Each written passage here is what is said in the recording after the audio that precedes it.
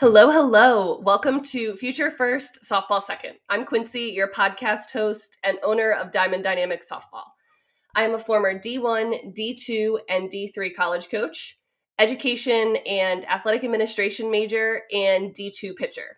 Our goal at Diamond Dynamics is to support families and athletes with college planning as they work to truly find their best fit athletically, academically, financially, and emotionally at the next level.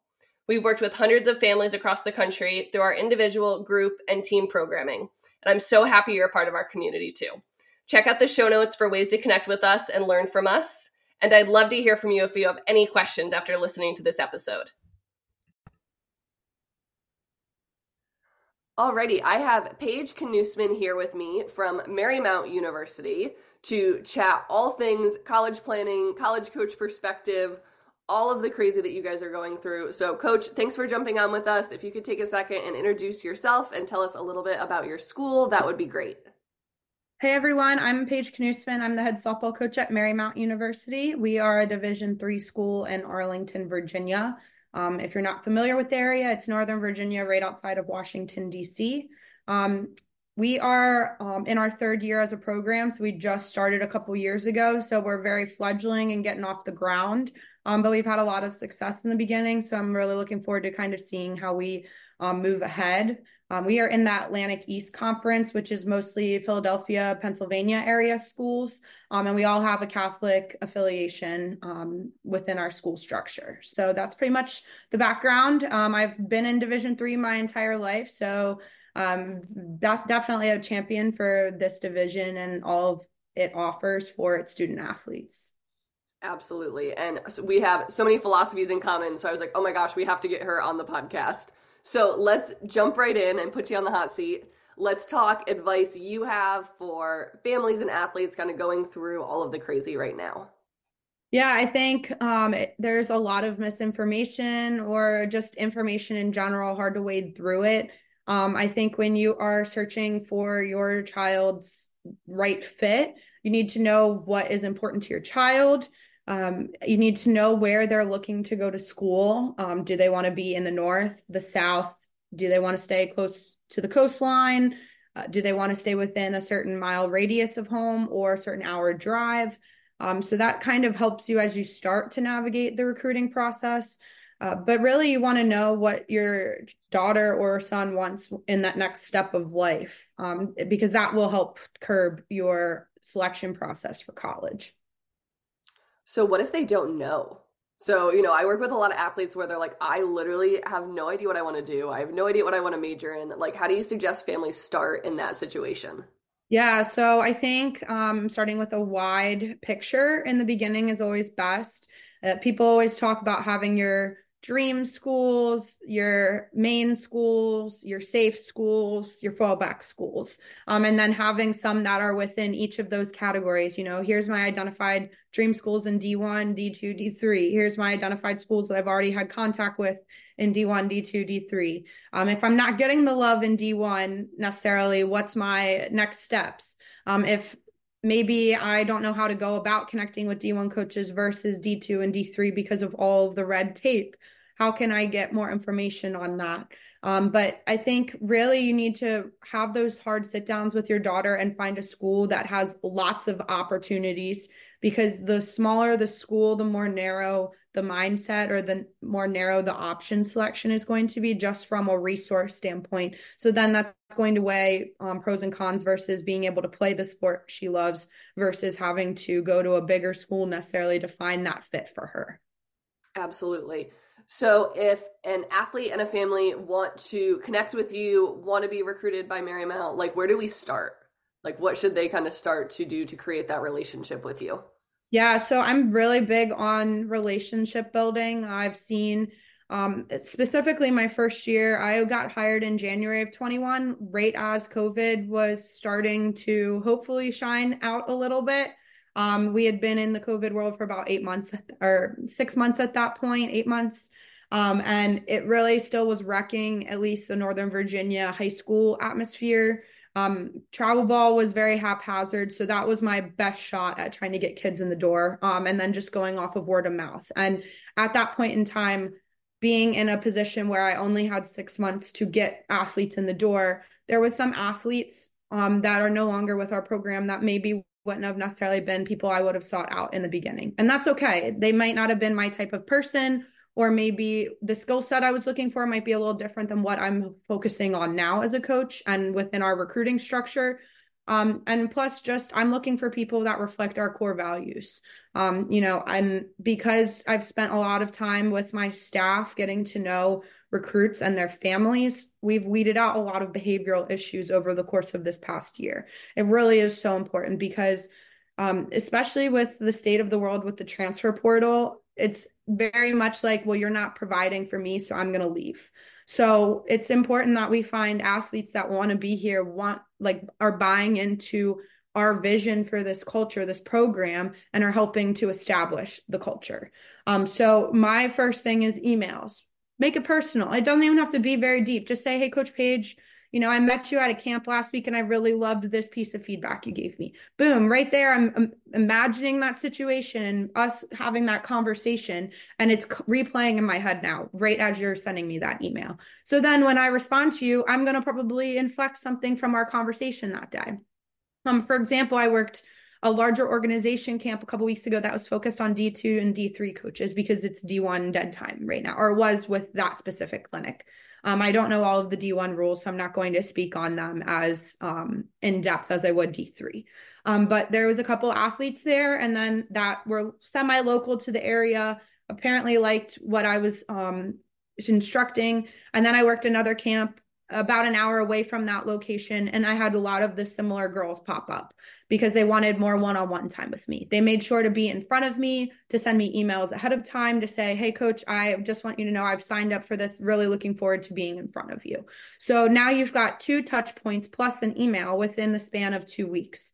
Boom, now you've had all of that face-to-face time, and you're showing me that you're as excited about me as I am about you, and you're taking away a lot of the hard work for me to go seek you out at multiple different places. You've now come to me 2 weeks in a row, even if the first one wasn't necessarily just for me. So those are things that coaches really value during the recruiting process, is that little bit of effort, because there's thousands of you guys and only 1 to 4 of us generally that are recruiting. And that's if you're fortunate to have those many hands on deck. So that's something I really look at is communication styles, your personality, and how we think you will fit into our program culture. Our coaching staff is younger. We are a little bit more like give and take. We do have 2 older coaches on our staff that are veterans that have been head coaches in the past, and they've made our program much better. They've made me a better coach because they have so much more knowledge to share. But overall, out of 7 coaches, 5 of us are 30 and below, really, 4 of us. So it's great when we're having communications with the athletes, but you're not going to have that mom or grandma figure. You're going to have like your big sister who's telling you to shape up and get in gear because we believe you can be better. So not every person's going to fit into our program structure, and that's okay. So emails, camps, usually if I see you in a organization camp, I'm going to invite you to a Marymount camp so you can come on campus, meet our players and our staff. If that goes well, then I will seek you out for a live game, or vice versa. If I see you in a game setting first, then I'm going to follow those steps backwards and ask you to start coming to camps that we work at, because I really focus on both the live game piece and then the instruction piece. If you can't take constructive criticism well, you will not be a good fit for our program. We are very much like, hey, we see this, need you to work on this. It's just not getting there today. You got to keep hammering it out because we believe they can be better. And that's why we've had success in such a short period of time. Absolutely. And I hate to continue to talk about COVID over and over again, but so much of the feedback I get from my athletes is exactly what you said. Like, oh my gosh, I wasn't able to make the connections and truly understand the school and the program I was going to play for. And it wasn't anybody's fault. It was just nobody had the ability to truly connect. And now in like that post-COVID world, I try and use that as an example for athletes of like, hey, this is why it's so important to take advantage of these opportunities and connect more and get to know the coaching staff and things like that. And on the flip side of that too, in a post-COVID world, just communication in general, we're seeing people have taken such a huge hit. Like when I first got those freshmen on campus, they'd been at home for 2 years roughly, like straight, really struggled with accountability. We'd send a message out and we'd get nothing in response. Knew they were, and I knew they saw it. I knew it because we are glued to our phones these days. If your phone is on your hip, you know exactly what's coming through, whether it's on your watch or you've peeked at it. So there was no excuse not to have them take care of what we've asked or not show up on time. So we really had to spend a lot of time talking about if a coach or a boss or a coworker sends you a message, you got to get back to them. That's part of the real world. If your family member asks you a question, you got to get back to them. They're going to worry about you. So there are other people in this versus just you. And in COVID, it became a very you society. We're by ourselves at home, everything at our fingertips. Education was catered to us. There's just a whole long list of things that COVID really crushed us on as a society. And there's nothing we can do about it now. We just have to figure out how to move forward. And also on top of that, being able to verbally communicate. I can't tell you over the last 2 years how many times I would sit down with people and talk to them about how to express themselves to someone else. You make me feel this way, or I feel this way because of this, or I really dislike when XYZ, especially living together, roommates. Can't tell you how many scenarios that I solved in that respect. Part of it could have been from having such a young team and there was no upperclassmen leadership. That was us. They came to us for everything. But also part of it was because they were not used to thinking of other people when they first came out of the COVID world. Absolutely.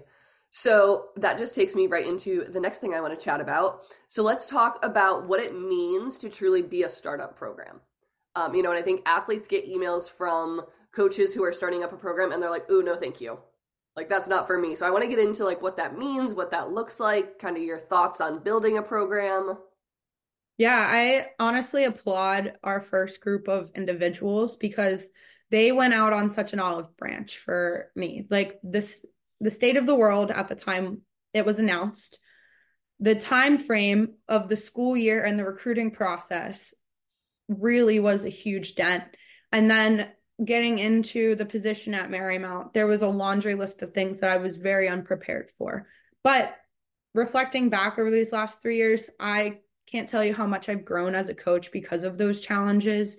And I'm a firm believer that it was a God thing, that things happen for a reason, the way they're supposed to. And if you're not a God person, it was fate. It was the way it was meant to work out. I've worked extremely hard, but it wasn't just me. Like, it took a village to get this process. Very fortunate to have come back to an area that I was familiar with. I grew up in Maryland originally, only about an hour and a half from where Marymount stands, depending on traffic, because you do have to fight DC traffic from where I'm from to get to Marymount. But because of that, I was able to pull from connections that I had all the way from travel ball in high school because that was my connection. And then I stayed in the North Carolina region when I had left Maryland originally. So I really was able to kind of connect the dots throughout the whole East Coast, from the upper portion all the way down to Florida. So it really did help my reach. I use a service called Field Level that personally has been really impactful for myself and my program.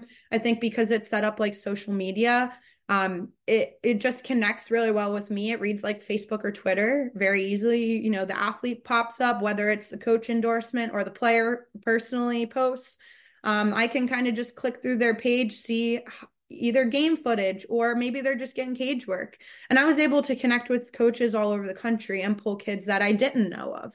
So I got people in the door, bought used equipment from a program that was shutting down in our conference because we would have had no equipment due to COVID delays. Shipping was taking 8+ months to get things, and you were still crossing your fingers that it would come. So I didn't even have that period of time before we were set to play games, let alone practice in the fall.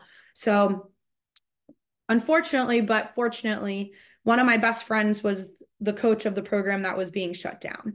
And they were coming off of the championship winning season in 2021 for our conference, finished, and that was the final season ever. I was able to pull two of their freshmen who I knew also through another connection. They transferred over and were the starting foundation for our team. They were sophomores at that point.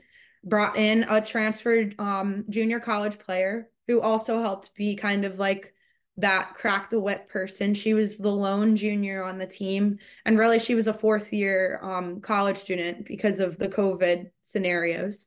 And it was so difficult on them. The two sophomores had no idea how to lead because they had one semester during a COVID freshman year.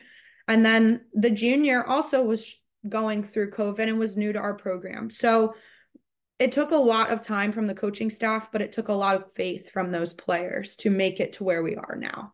We've had a lot of bumps along the way. We've played in probably 4 different venues over the last 3 years, and sometimes we play in 3 in a season. But our whole goal as our program is it doesn't matter where you're playing. It just matters how you're playing. And if you're showing up and performing, and we've shown that we can perform at a baseline with top teams across the country. We're right in the mix. We're just not getting that final push across the end line to get that win in the column. But we've held 500 the last 2 years just about, and the core of our team has returned. We've only lost one, and she's now on our coaching staff, which to me shows that we're doing something right, that she's decided to stick around, and her sister then decided to come into our program too.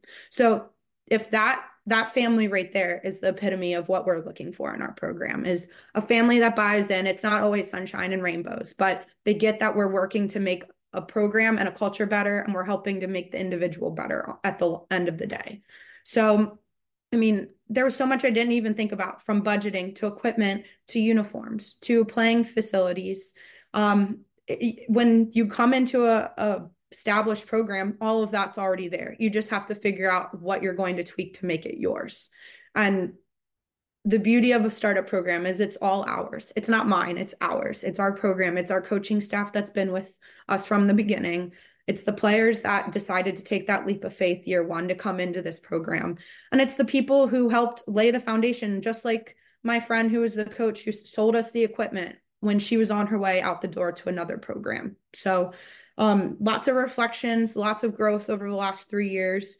It's been a huge village effort to get to this point. And there's still so much coming ahead for us. Like, I'm really excited to see, and I can't even fathom half of what's going to be on, like, coming down the line, because we have really, you look at it and we haven't had very much to build off of. It's just our program core. Being an off-campus facility, a newer program, no alumni, there's no tether to the school yet, but we're getting there.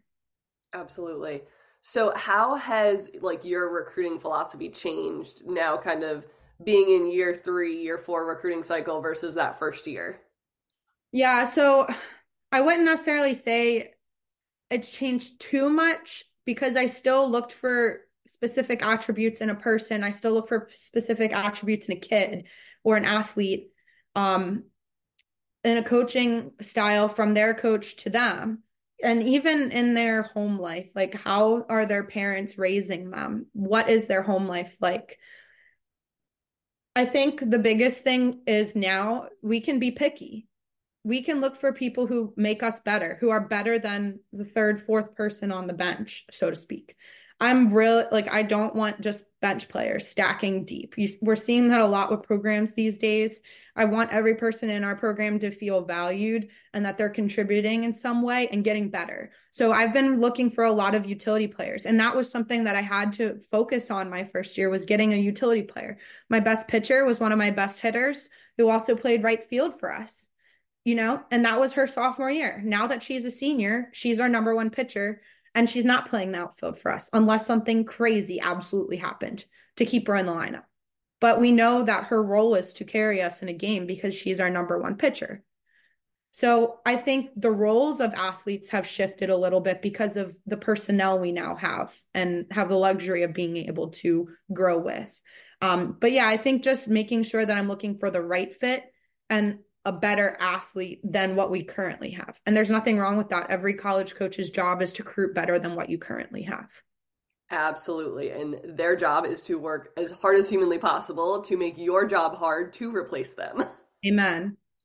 So I want to go back to where you said, like, being more picky. And I love to bust like those D3 myths. And this is what I hear a ton of, like, oh, like, you can just walk on at D3, like anybody can play there, no big deal. Like, can you talk about that piece of it, of what being picky really means for you?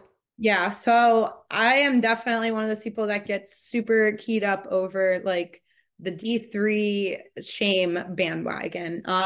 I went into D3. I walked into my like onto my program. I was very fortunate. I had a connection. My parents were alumni of Salisbury, where I ended up going. It was our hometown school. I never dreamed that I would go there. I always wanted to go far away. I played on a pretty massive travel organization that played Colorado, Massachusetts, Florida, Georgia. We flew 3 times a year, but it still didn't work for me. Like that process didn't work for me. I did all of the coaches that reached out to me were not schools that I had an interest in. I wasn't necessarily guided on a specific path. And looking back, I'm so blessed that it worked out the way it did because it was literally it just fell in my lap. But the coach that was at Salisbury at the time was was not a local to our area, but had coached at a high school in my county areas, the surrounding counties, for 20 years before she ended up going to Salisbury. And then when she got to Salisbury, she had been there for 20 years as well. A dynasty coach, coached both volleyball and softball. And the final year she coached both, she took both to the World Series. You just don't do that. And because of my foundation in high school, my high school coaches played for her. So I had, or one of them did at least, and I had that connection. So when I got into spring of my senior year without a shot, or without a clue on what I was going to do, my high school coach was like, "Hey, have you thought about reaching out and trying to walk on?" So anyway, 4 years later, I was a 4 year starter. I played for 3 national championships. I was a 2 time All-American, but I was a 2 time academic All-American too. And I wouldn't have had that if I had gone D1. I might have started, might have rode the bench, might have had a 500 season, but I sure as heck wouldn't have been able to travel to Wisconsin my freshman year or Tyler, Texas my sophomore year or stay in the state of Virginia for my junior year. 3 years in a row, I got to finish at the highest stage possible. And my experience was so amazing. And I would never change a second of it, other than maybe hoping for a national championship in my hand. But that has shaped me and brought me to Marymount. Because if I hadn't gone to Salisbury, I wouldn't have started coaching. And if I hadn't started coaching, I wouldn't have ended up in North Carolina during the COVID year. And if I hadn't been there, I wouldn't have had the connection to Marymount. And 10 years later, been here. So I think the athletes that are in our program are really value being a person and being like wanted outside of just as a softball player. They have jobs. They go home on weekends. They can go out to the movies, or if they want to go into DC and shop in Georgetown, they can have all of that access. And part of it is because we're in a very amazing area. The location for Marymount has probably been the biggest asset to my recruiting process with such little time and the ability to start a brand new program. You can't just place that in the middle of nowhere and say, go figure it out in the time frame. Truly selling Washington, D.C. and all of the offerings it has from a criminal justice perspective, from a medical perspective, from a STEM perspective, those are the people that I'm building this program off of, are people who amazing athletes that can't have those opportunities anywhere else because they're told you must change your major. You don't have to do that in Division 3. And even if they're not at practice twice a week, are probably still better than 99% of the population because they are happy and they're working hard and getting the degree that they were meant to get. Absolutely. And people ask me all the time, like, oh, well, I want to major in this. Can I play in college? And I mean, we've worked with engineering majors. We worked with pre-med kids. We had an athlete on the podcast that came out on Monday that has done, she's a computer science major and is adding an art major at a super high academic D3 school. And I'm like, wait, computer science and art, time out. And she's like, yeah, it's a passion. And when else am I going to be able to do that in my life? Like, why not do it now? That's amazing. And to get formal training through her schooling. And who knows, at some point she may be able to build like graphic design into her computer science and build websites for people. She may be able to become very lucrative off of that passion because she went to a Division 3 school and was able to pursue both. Absolutely, absolutely. And I think you're such a great example of just kind of figuring it out on the fly, because reading your bio, you would never know that you were a walk-on at Salisbury with the All-American and the accolades, which is amazing. And the fact that it worked out for you, I think is so unique and very cool.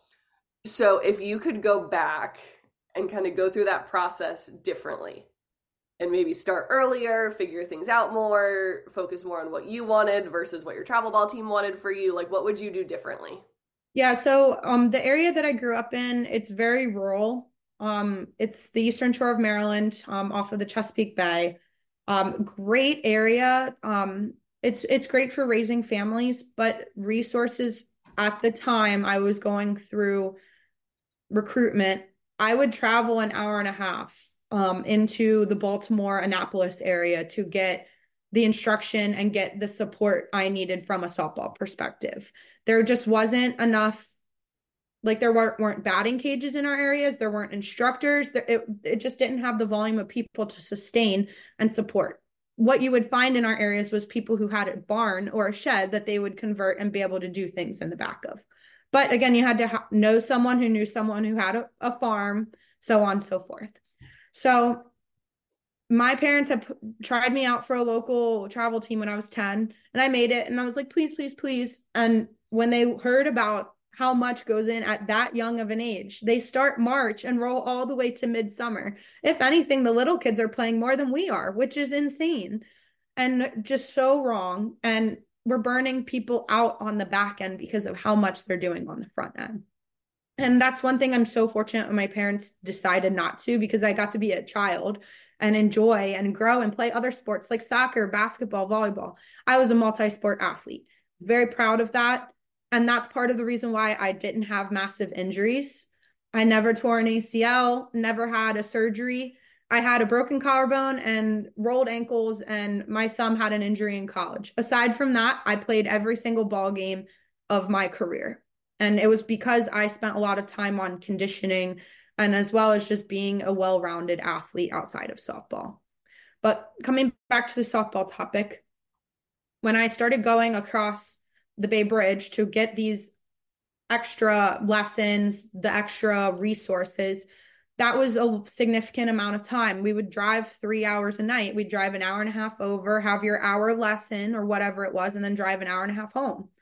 And then you're doing that twice a week. You're spending, like, we wouldn't get home some nights till 11:30, and I'd be up at 5 a.m. the next day getting ready to go to school. So I think looking back, one thing I would change is I wish my parents had maybe gone into that process a little sooner for lessons, not travel ball. I just wish that maybe we had started seeking out a little better instruction at a little younger age. Okay. So then I would have had that foundation to grow into and hone my skill set a little earlier on before, my sophomore, junior year of college. So that's not one thing. I would really push parents and athletes to spend much more time on the individual skill development versus playing games all the time. Number two, spend more time going to schools camps. I will admit it, I sucked at sending emails. I didn't send them well. I would send them to a couple coaches. It was the form letter, and then I really didn't do anything personal after that. But part of that is making a connection with a college coach. I didn't know to go to their camps until I was a senior in college, and they were well done, the recruiting process. And I remember going to one small like not even a mid-major D1, just a low-level D1 that was semi-local, went to their camp, sent some, or I didn't even go to camp. I think I sent some videos, and they were they enjoyed the videos I sent, looked at the swing, everything. But when I told them I was fall of senior year, they were like, we've been full for 2 years. So I think I wish we had started going to camps more in freshman, sophomore year and taking college visits in those timeframes, and not in summer of junior year into senior year when we did. That's a normal student timeline. Even that might even be late for a normal student timeline, but we just did not know that those were the steps that we should be taking. And again, the travel ball world was shifting in the 2010 timeframe. It was very much letter who you knew, go to those massive events, perform at Gold Nationals, or you weren't going D1, and everybody else went everywhere else. And there was a huge gap between D2, D3, JUCO, and the D1 level. Now we're seeing this bigger conglomeration where things are getting shoved together. Athletes are choosing to go to a lower level for the fit. And some of the D1 athletes, in my opinion, some of them are not good. I look at the stats, I look at their swings, I look at like game performance. And sometimes I shake my head at why, how did they get to that point? So comparison is a terrible thing. Social media is a terrible thing. Camps are number one, emails are number two, relationships are number three. Or relationships may even be number one, but you got to go to the other two to get the relationship piece. Go to their games, go to their camps, go to their practices and watch. I invite all of my recruits to come to my practices and grow my players because they need to know what they're getting into. It's not always going to be happy times. So I wish my parents had spent more on private lessons, on camp connections, and then just starting that a little earlier. But I'm very happy with the timeline they did with my travel ball experience. I started in 8th grade, was on an 18U team in 9th grade and a gold team by sophomore year, and I stayed with them for 3 years. And consistency with the team was huge.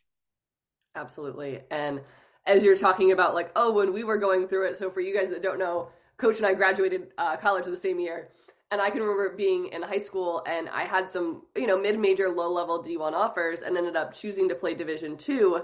And it was like unheard of then that anybody would do that. And now that's such a more common thing. And like we chatted about before we started recording, that kids and families are thinking about the whole picture now, which is so exciting. And they're thinking about how can I use softball as an avenue to get to a school that's an amazing fit for my future.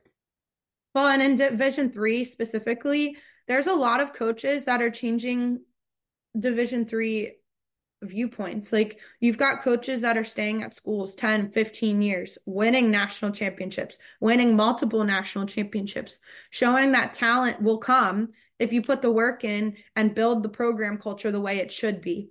Every coach is going to be a little different. Every player is going to want a little different coaching style, but it's a destination now versus a throwaway location. Absolutely.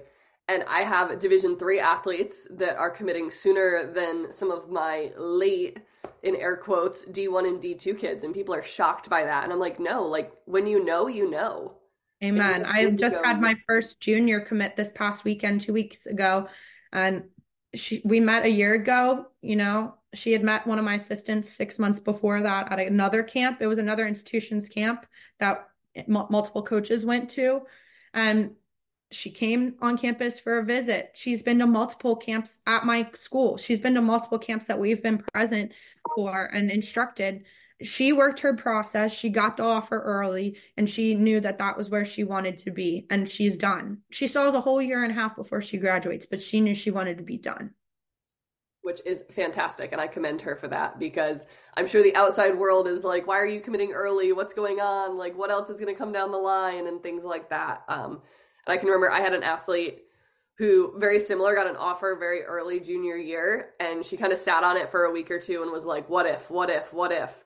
I'm like, if you need to what if this for the next 6 months, is it really the right place for you? And she was like, okay, I want to go there. You're right. I'm like, okay, then just be done and commit and be excited and start working towards becoming the freshman at that school who's going to play. Yeah. The athlete you need to be there. Yeah. And even when I offered her, I knew she wanted to come here just from her conversations with my other coaches and other camps. She'd been, just you can tell when an athlete is just waiting. They're ready for that step. But as a coach, I don't want to cut them off from those other opportunities because I want them to choose me because they know in their heart that this is the right fit for you. If they jump the gun, so to speak, early on in the process and then what happens if a coach walks up to their travel coach is like, well, I wish they were coming to play for me. Then that little seed of doubt starts to grow because they weren't 100% sold in the first place. So usually when I put the offers out, I say, I want you to take time, take the summer, and we'll reassess at the end of summer. Like this is January. And I told her, I want you to go through the summer. But if you know and you're ready, you give me a call and we'll be done. But I don't want you to feel like there's a ticking time clock on this offer. Absolutely. And I'm a big believer in if a coach gives you a very small timeline, that should be a very big red flag. I will say from a coaching standpoint, from a common courtesy, most coaches are going, if a coach has your best interest, I can't speak on the scholarship levels. There's obviously other things at play when you have set number of spots, you need to fill X number of roles on the team, and you have to be able to get that with certain levels of athletes. I'm not at that level. In the Division 3 level, I want someone who fits our mold, but I also want someone who is going to make our program better. But we don't have those restrictions of, well, I only have 12 scholarships, and of the 12, half of them are partially funded, and I can only give you housing. We don't play that game. If you're funding this yourself outside of academic scholarships and whatever you have earned, I don't feel a coach should be putting a timeline on it unless you've had an offer for so long that it is inhibiting the coach from moving forward. So, for example, I communicated with this girl. I said, hey, I'm putting this offer out now. We've got all summer, but when July, August comes around, I'm going to follow back up. And if you still don't know, I'm going to have a conversation where I start talking to the next sets of people because I can't be without.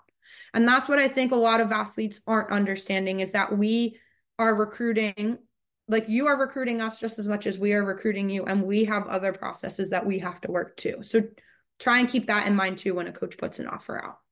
Absolutely. I was thinking more of the offer that's got the 48-hour timeline or Yes. the week turnaround or that crazy. Yeah. You know, every coach is different. I'm not going to speak on them. I just would feel very poorly about putting that type of timeline on a kid who could be spending 20 to 40 grand a year to come to a school just to hate it, to leave. And then you're stuck without that position in the long run anyway. Absolutely. So, in the spirit of Division 3, and I love that you're on because I got asked about a month ago if you could go back in coaching and what division would you coach? And the person was shocked when I said Division 3. And I was like, because I like saying yes to things. I want to say yes to the internship in season. I want to say yes to my kid who wants to dual major with 4 minors. And, what other myths about Division 3 do you hear a lot that you're constantly trying to bust and talk about? Um, it's not as good. The coaches don't know what they're doing. I'm sure there are schools that coaches don't know what they're doing, but guess what? That's at every division. There's a reason that programs lose majority of their games. Sometimes it's personnel, sometimes it's resources, but most of the time you got to look at who's leading the program. So, at the end of each of these past seasons, I went back to the drawing board with our staff, was like, what can we do better? Clearly, there's areas that I'm lacking in, and that's okay. I'm a brand new coach as a head coach. I know what we need to do, but how can we get to that point?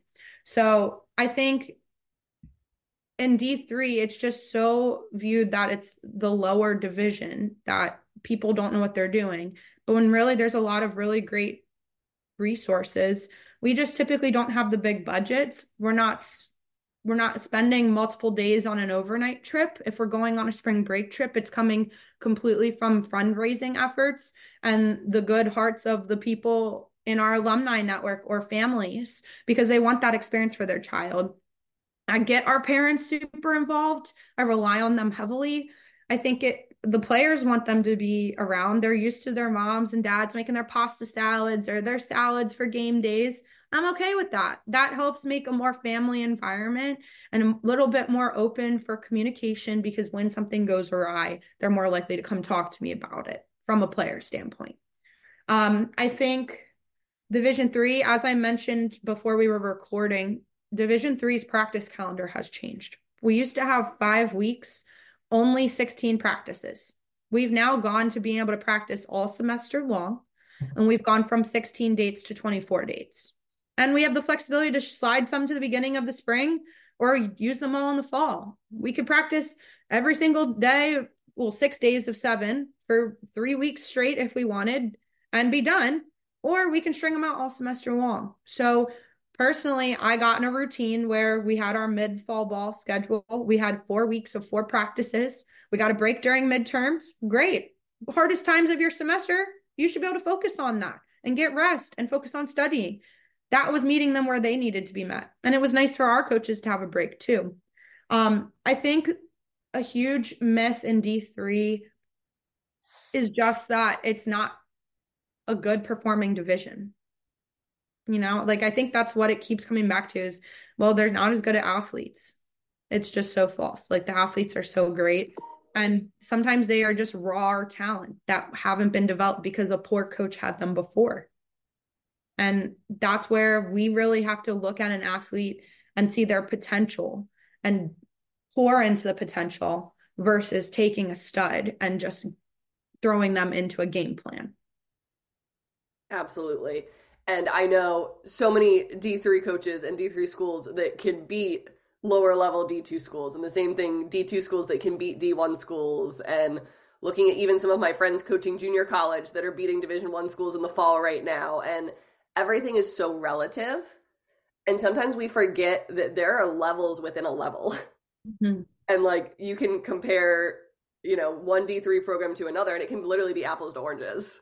Yeah, I would definitely say I'm probably going to ruffle feathers here, but I would say the majority core of the mid-major D1s would get swiped by the top core of Division 3. If you took the top 25 of Division 3 and put them against, I'd say the top three of every mid-major conference, you're going to compete. It's the difference is the women are a little bigger, stronger, because they're in the weight rooms and in film sessions. And again, they're on scholarships, many of them. So they might be 5'8" versus 5'6", might be 180 versus 160.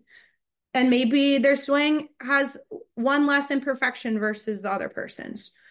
I like to say that in D3, you're plus in 3 categories. Usually it's arm strength, your athleticism from a defense perspective, and then your hitting. In D3, you usually are plus in 2 of the 3. There's usually one attribute that needs a little bit more development. Maybe you're super fast and you've got a good bat, but your arm is a little weaker. So you're not going to compete at that top level. So that's where I think D3 athletes just are a little different, but it doesn't mean that the end result's going to be any different. If they are coached well, if they play solid defense, if they know how to win a ball game with game strategy on offense, it does not matter what division you're playing. JUCO, NAIA, D1, D2, D3. Absolutely. So, as we wrap up, any last advice for athletes and parents as they're navigating all of this crazy? I think just be genuine, do your research. You don't need to spend thousands of dollars. Your phone can do the work for you, but how much work are you doing versus paying someone else to do work for you? It's kind of like hiring a financial advisor. You're going to do your research before you hire a financial advisor before handing them over all of your 401k and every single penny you have, because they could steal it all from you. So if you're going to put your recruiting process in the hands of someone that you don't know, they could take it all away from you and you may be left with nothing. So I just think you are your best advocate. Sell who you are, present yourself, because that's what's going to entice a coach. Absolutely. And I love that you say that, because I tell our athletes all the time, like, I can only work as hard as you work for you. Like, I can't do this for you. And if you genuinely say you want it, you have to walk the walk too, and be the one writing the emails and doing the boring nitty gritty in January when everybody else is taking time off and all of that, for sure. So I think that's a great point of, relying on your inner circle and relying on your people, but also making sure that you're the one leading the charge. Of course. Awesome. Well, thank you so much for your time, and we can't wait to follow you this season, and best of luck. Yeah, thanks for having me.